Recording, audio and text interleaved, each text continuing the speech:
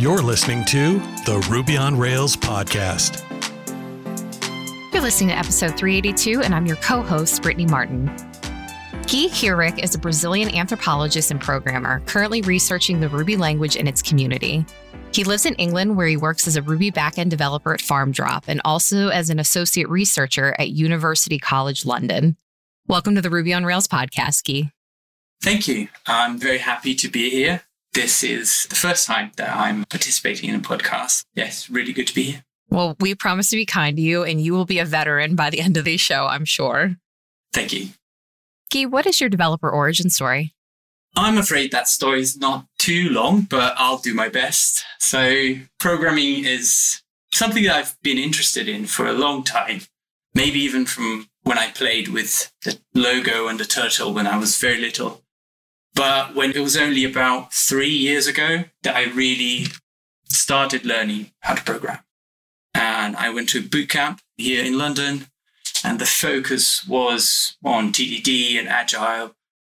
The core languages that we sort of looked into were Ruby and JavaScript. I played around a little bit with Lua, a little bit with C# as well. And I decided to focus on Ruby. Soon after I finished the boot camp, I found a job as a Ruby backend developer and at FarmDrop, and I'm working there for 2 years. It's great. And so a new question for the show then for you specifically is, what is your anthropology origin story?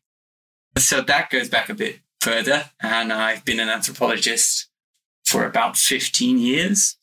My main focus for a long time was working with indigenous communities in Brazil, where I'm from, and first in the south of Brazil, and then a bit further north in the Amazon region. I worked with NGOs, for NGOs, with NGOs, other and public institutions as well, in indigenous rights advocacy. But for a long time, my focus was on doing research about cultural practices of indigenous communities in Brazil. So for my PhD, I lived in a small Amazonian community for a year and a half in 2013 and 2014. And I was basically following the effects that the construction of a river dam was having. And that was being built about 100 miles from their villages. And I was looking at the effects that was having on their lives. It's the Belo Monte Dam. It's the third largest dam in the world. And these guys, they're called Arauete, and they're around 700 people. They live in 23 villages in the Xingu River, which is in the eastern part of the Brazilian Amazon. Basically, my focus was on their music and how music reflected sort of historical changes, how they incorporated, for example, foreign elements into the performances of their songs. But I also kind of focus on specific linguistic aspects of those songs. So, for example, how the symbolism used in one musical genre is different than the way in which rhythm affects the lyrics in another genre. Yeah, I guess the main idea was to try and understand how they, the Arauete, kind of view the world and how we can learn a bit about that worldview through their songs. That's amazing. And so, having that background in anthropology, what led you to want to learn how to code? I think two things led me to learn to code, having that background in anthropology. One is that anthropology is a discipline or sort of way of looking into the world that really emphasizes learning to do things and to participate as a sort of technique for learning. So anthropology is not just about observing sort of social aspects of life or different political, economical aspects of cultural aspects of different societies. It is that, but by participating while learning. So the whole idea of anthropology is that you go and live somewhere else for a long time and try to understand what people do by living and doing what they're doing. And that ties in very well, I think, with programming and with a lot of, I guess, mentality or sort of way of thinking about things that goes around in programming, which is, to understand something, you have to go and do it. Not just about, I guess, reading books and trying to learn about programming languages. It's about building something, going in and building a little product, making something, then that's how you learn. So I guess that is something similar between anthropology and programming in a sense. And I wanted to explore, like I said, that programming was always at the back of my head for 3 years. And I wanted to explore that both as an anthropologist, but just for myself. So I guess that's kind of what led me to programming. That's an incredibly insightful way to look at it. So tell me about FarmDrop and its technical stack. So FarmDrop is an online supermarket. It has a very specific focus in trying to get products that are not too distant from where you live. It's only available here in London and around the area of London so far. But the idea is that you won't be buying things that come from really far away and then that have a really sort of impact on the planet in terms of carbon emissions. The focus is sort of on organic and ethical sort of products. The tech stack is basically a Rails monolith with different other Ruby Rails services attached to it. And it has an Android app, an iOS app, and obviously the web app is React. Well, you and I know each other because of your project Anth, which we talked about briefly in the intro. So what is the purpose of the project that you're working on? Anth was born out of this desire to sort of combine anthropology and programming, like I said before, and a desire to sort of learn to program and to move my research focus into technology and development. And a few months before I started going to bootcamp, I wrote the project proposal, ended up being funded. And as a project, sort of Anth has two main directions. One is to explore the world of programming by looking into the cultural aspects of one specific programming community, the Ruby community. It seems to me that quite often we get very general assertions or sentences or people just talking about generally about programming and programmers. And that's such a huge and big world that I wanted to find a way of trying to slice a smaller, more containable area so I could try and understand it. And that's one very important. And then the way I did that is through language. So through focus on the Ruby language, trying to focus on the Ruby community. But of course, what does that mean? What does it mean to look at the cultural aspects of a programming community? To me, it sort of means that I'm not just looking at the syntax of the Ruby language or even of the development of the language. I'm looking, for example, at why is metaprogramming so important to the community? And what does the idea of sort of metaprogramming represent culturally?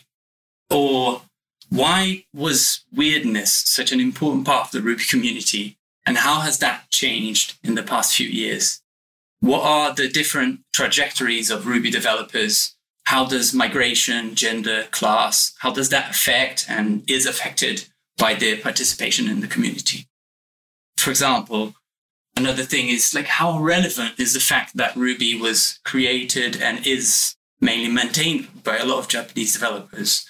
We don't usually think of programming languages as belonging to one nationality. I think we don't think of Python as a Dutch language or Lua as a Brazilian language. But there's a feeling, I think, in the Ruby community. The fact that Ruby was invented in Japan is an important part of its past. It's one of the things that sets Ruby apart from other languages. And it is in those things, those differences between programming communities, that I think we can start to find out what the Ruby culture is. This episode of the Ruby on Rails podcast is brought to you by Honeybadger. Honeybadger is one of the easiest decisions you can make. As an engineering lead on a tech stack that supports a UI, API, mobile application, and Chrome extension, it is awesome to have all of my error monitoring, uptime monitoring, and check-in monitoring in one place. No matter how great your team is, your code is going to have errors. Honeybadger empowers your whole team to own the features they ship. Honeybadger sends you alerts real-time with all the context needed to see what's causing the error and where it's hiding so you can quickly fix it and get on with your day. The included uptime and cron monitoring also lets you know when your external services are having issues or your background jobs go missing or silently fail. Head over to honeybadger.io and discover how Honeybadger is used by tens of thousands of pragmatic developers and companies of all sizes who want to focus on shipping great, error-free products. Those are such interesting questions to pose. I'm especially interested in, the Japanese influence and the whole weirdness aspect of it. So what stage are you currently in on the project? I am almost halfway.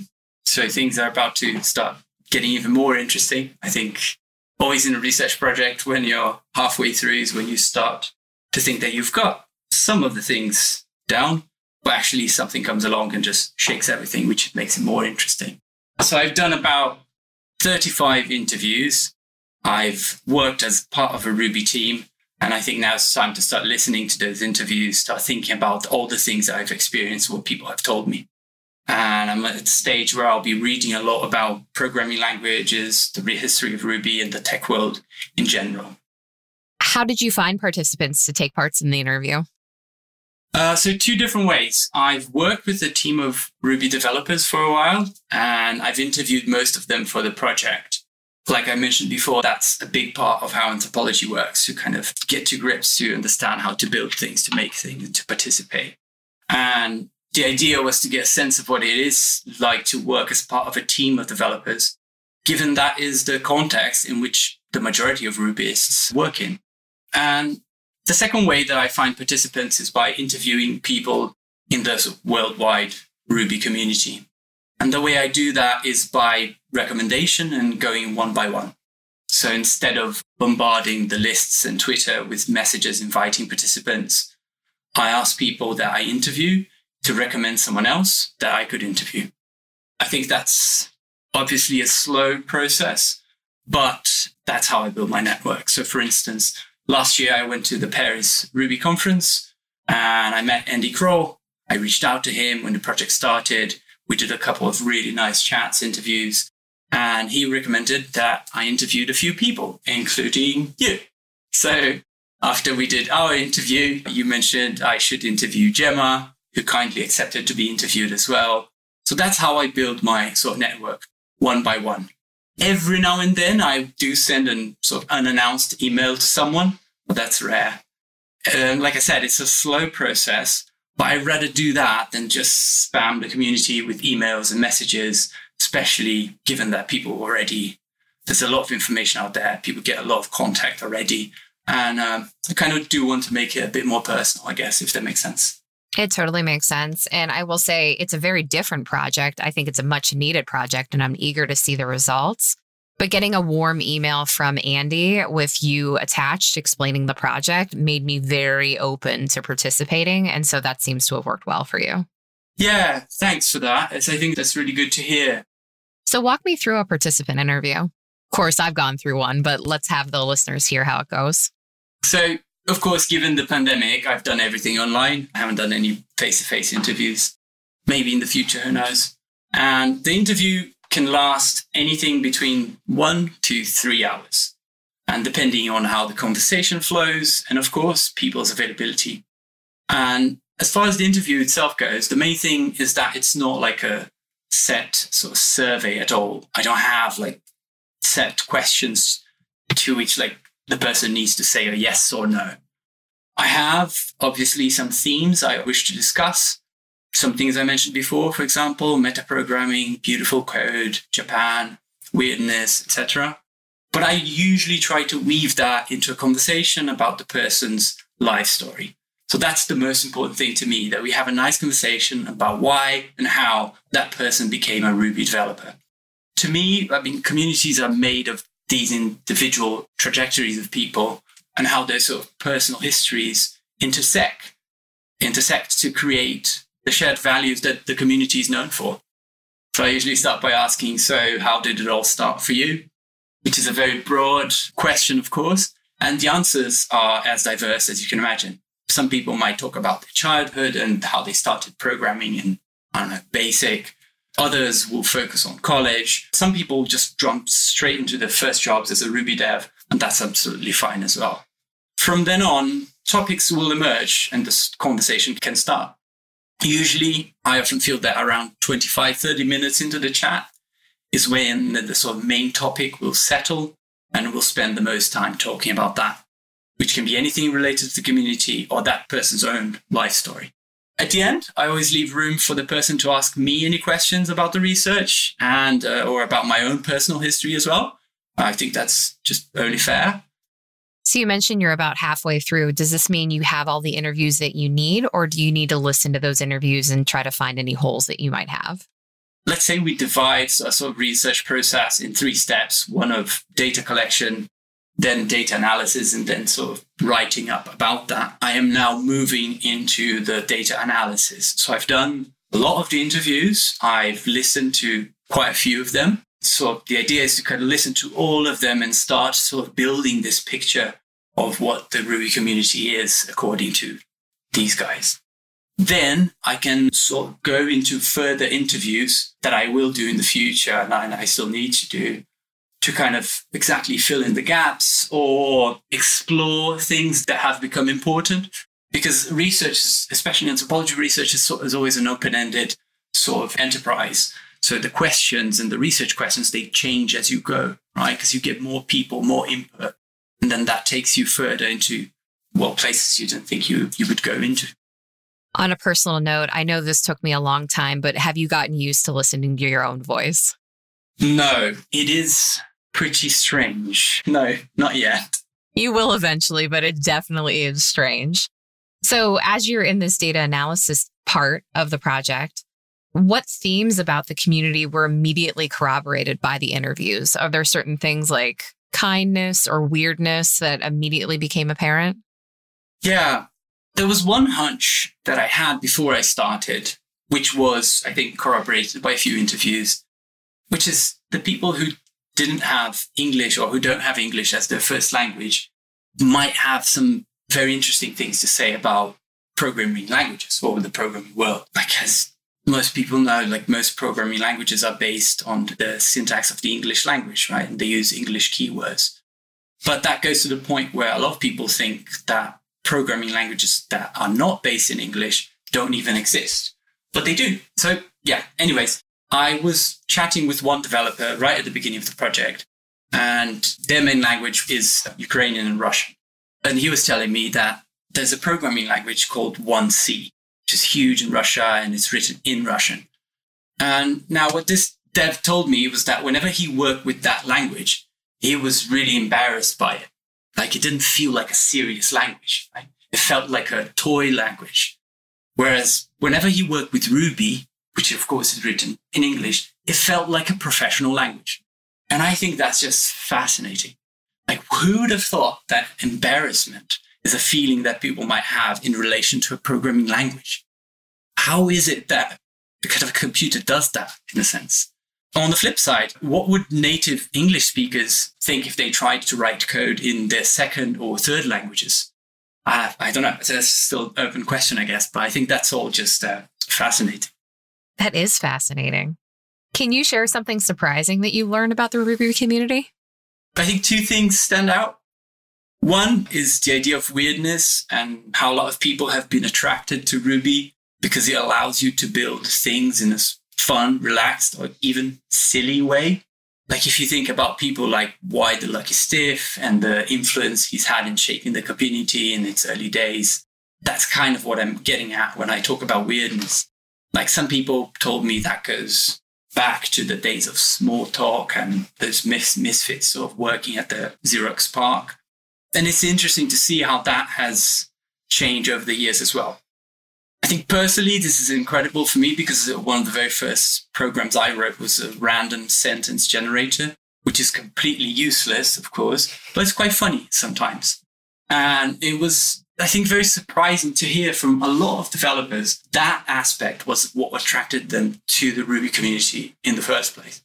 The second thing that I'd say that was surprising was how important the community of developers based in Japan is to the maintenance and development of the language. Like most programmers, I knew Ruby had been created by Mats and that he's still like totally involved in development. But I didn't know, for instance, that a Japanese regional government like sponsors the development of the language and that it is kind of considered a national programming language in Japan. I didn't know that the city where Mats is from, Matsue, is called Ruby City because of the language. That's fascinating, right? I was also surprised to find out that Ruby is used for many more things other than Rails in Japan. And that creates, to me, like an interesting tension, if you want, between how Ruby is used in Japan and around the rest of the world. I think that's really interesting too. Some developers have told me that they feel that they think that things are a bit too centralized in Japan and that it's difficult to access and to know how the language will change and what's the thinking behind certain features. I think this is all fascinating to me because it shows that the community is not a monolith, excuse me the pun, but it has a lot of different and sort of sometimes conflicting aspects to it. And that's good. That's interesting. It's good because it feels more true, so to speak, than the idea that, oh, everyone here is great and that there's no conflict. And obviously, there's always some conflict. And I mean like conflict and tension in a very positive way. But I mean, there's always some sort of disagreement or tension in every community. And that's what makes us human, I guess. I totally agree. I had no idea about Ruby City, so I am already learning from this. This episode of the Ruby on Rails podcast is brought to you by Scout APM. Scout APM is leading-edge application performance monitoring that is designed to help Rails developers quickly find and fix performance issues. All this without having to deal with the headache or overhead of enterprise platform feature bloat. With developer-centric UI and tracing logic that ties bottlenecks to source code, you can quickly pinpoint and resolve performance issues. These include N+1 queries, slow database queries, memory bloat, and more.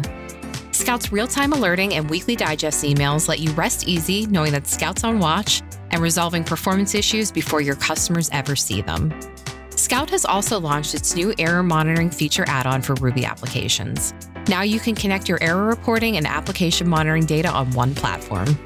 See for yourself why developers worldwide call Scout their best friend and try their error monitoring and APM free for 14 days, no credit card needed.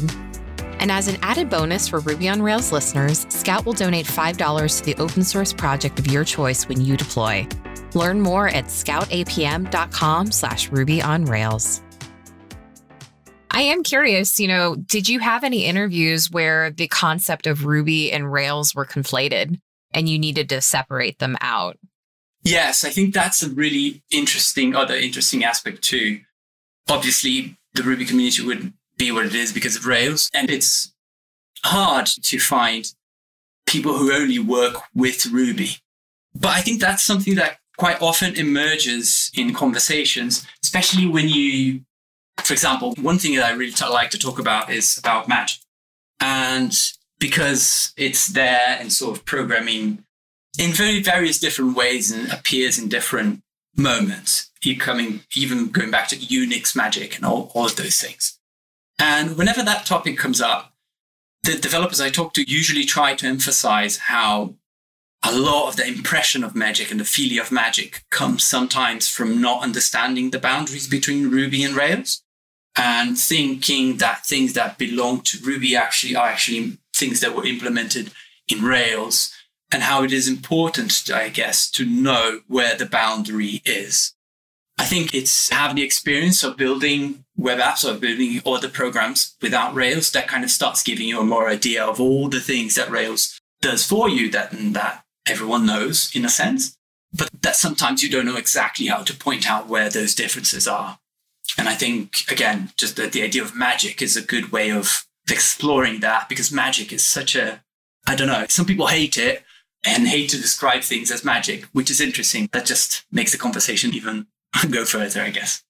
I completely agree. So as you wrap up the project, will you submit your findings anywhere? Yeah, in different ways.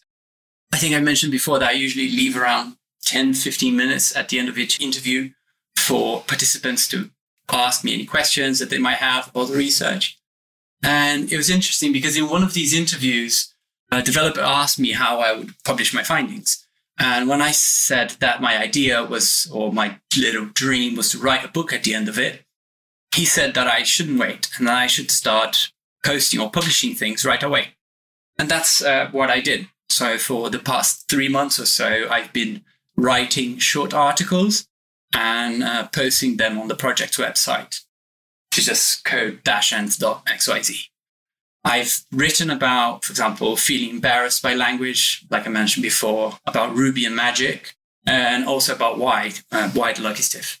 I think the next few posts will be about symbol to proc, and I'm writing a profile that focuses on the sort of life story of one specific developer. So that's a way in which I can make it accessible from now, even as I'm doing it, some of the things that I've been finding that I think are relevant to the community and getting some feedback. Other than that, I will send papers to anthropology journals, which might or may not be very accessible. But like I said, my dream is to write a book at the end of it, and a book that is not filled with anthropology jargon, so that everyone in the community can enjoy it, hopefully. Do you think you'll speak at conferences as well around the work that you found? Yeah, I think so. That is something I've been thinking about more and more. I've been to a few, obviously, because of the pandemic. Everything has been mostly online, the conferences, and it's been good. I mean, there's definitely, from what I see, there's definitely an openness in the Ruby conference world for talks that are not necessarily that technical in a sense. So there's always room for non-technical talks, which this one will be. And I think I'll try that. I think I'll try it. Well, we certainly want to invite you back onto the podcast once the project is completed as well. Yeah, that'll be my pleasure. So can listeners do anything to support your work currently? So they can go to code-anth.xyz and read the things I've been writing. I'd be really keen on hearing any feedback on that. Like I said, I want to make this research as much of a dialogue as possible. So feedback is crucial to me. More importantly, they can email me if they want to be interviewed for the project, if they feel that they want to talk about their story as Ruby developers. That would be amazing. It doesn't matter how long you've been in the community. It doesn't matter if you know any juicy details of some kerfuffle that happened 10 years ago. That would be great, actually, but you don't have to. Like I said, it's important to get different perspectives. I've even interviewed people who are not Ruby developers, but like Kotlin, Swift developers, and things like that, just to get different perspectives. So reading the posts on CodeAnth and writing some feedback, that would be great. And also emailing to be interviewed for the project. Those, I think, would be the best ways to support the research. Fantastic. We'll link all of that up in the show notes. So a question that I always ask Guy, and this might be one of the most educated answers we've ever gotten, are what are your thoughts on the future of the Ruby and Ruby on Rails communities?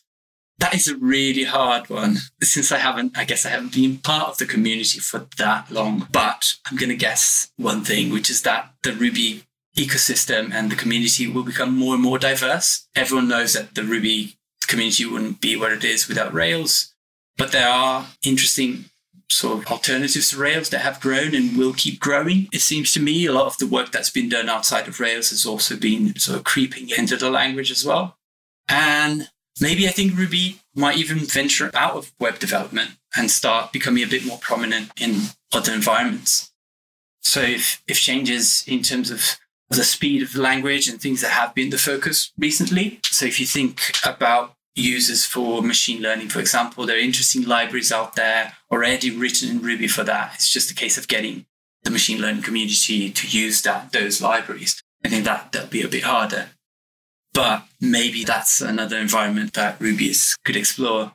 It seems to me that participation of people from diverse backgrounds will increase as well, as in not just in conferences, but also in creating more content for the Ruby community and sort of exploring where they come from, the different communities in the world that can contribute to the Ruby community as a whole. So aside from the project website, is there other ways that listeners can follow you? Yes, they can follow me on Twitter. I'm at AnthroLanguage. And yeah, that's pretty much it. Twitter is the only social media that I do. And yes, there's the website, the project website, and Twitter. That is a really fantastic Twitter handle for you. Yeah, it's true. Well, Guy, thank you so much for coming onto the show today. You know, it was a pleasure being interviewed for the project, and I really wanted to make sure that listeners found out about it, even though you're only halfway through. I'm eager to see the results. I think you're doing really important work, and it's just really great to see someone taking a look at the Ruby community in a different way. So thank you for your work. No, thank you. Thank you for having me here. Thank you for this was my first participation and in podcasts. Thanks for participating in the project as well. And I hope people are interested, and then they can reach out to me at any point, and I'll be happy to have a chat with them about Ruby. You've been listening to the Ruby on Rails podcast. Follow us on Apple Podcasts, Google Play, or wherever fine podcasts are downloaded to stay in the loop on Ruby on Rails and open source software. While you're at it, please leave us a review, and thank you for listening.